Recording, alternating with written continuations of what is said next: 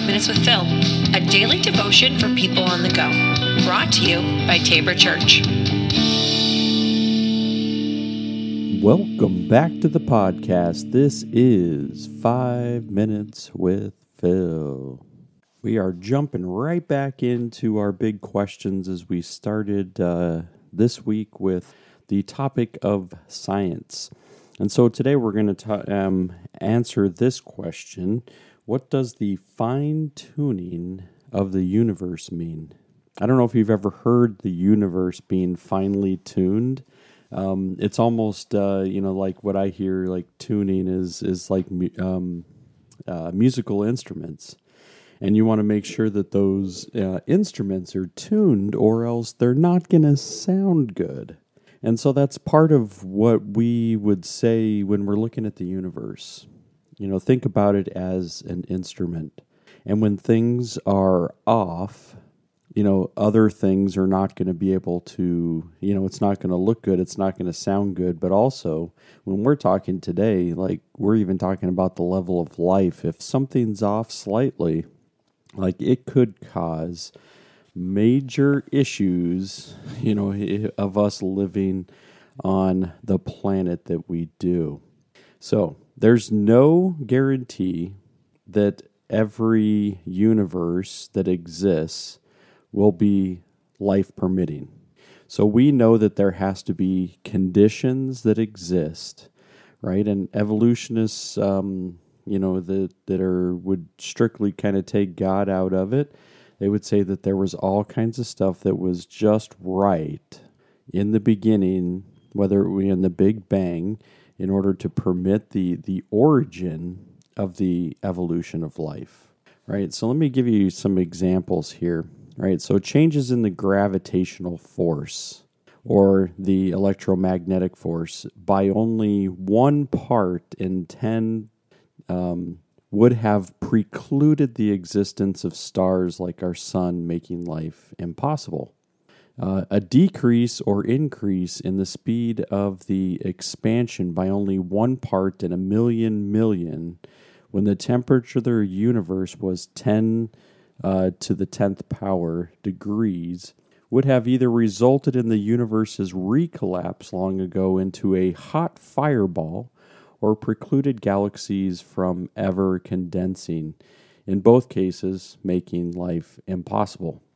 The so-called cosmological constant, crucial to the development of our universe, must be inexplicably finely tuned to an accuracy of 1 part in 10 to the 53rd power in order for a life-permitting universe to exist. These are just some of the many constants and quantities that must be fine-tuned in the universe to be life-permitting. So when you think about what exists current, right? If there was a shift in the sun, if it was like another, further distance away from the earth, life wouldn't be permitting. If it was a bit closer to the earth, life wouldn't be permitted. So even those little small changes, details, finely tuned pieces to the universe. Now, this is where people would then argue on the basis of intelligent design, is that how could this be an accident? How could this just be random chance that all of these pieces are falling into place and permitting life as we have it today? That's where you look at complexities. And when you're seeing the complexities in the world, not just even talking about the complexities of the human body or plant life, whatever it might be, we're just talking about the finely tuned universe that allows us to have life here. Like, how can that be random? And so there's a lot of that in these, the intelligent design, just so you know, isn't just saying, it isn't talking about Jesus or the Christ or whatever. What it is talking about is just saying there has to be something bigger at play than just some random chance or order. And so intelligent design is saying there is someone that has designed this that's intelligent outside of us. And so that's ultimately what they're trying to propose here, is that the finely tuned universe says, like, this isn't an accident. Like, somebody put these things right into place. And this is where it goes back to me with that Job conversation, where God's like, were you there when I put the hemmed in the waters and told them to go no further?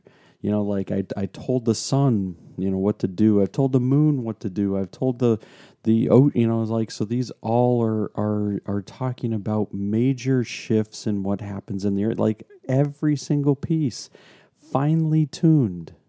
It's not an accident. And we can then say there has to be something bigger.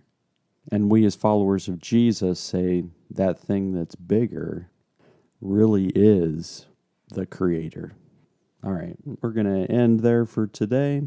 Hopefully that gives you something to think about with the finely tuned universe. And we'll get into more science here the rest of this week. So take care, everybody.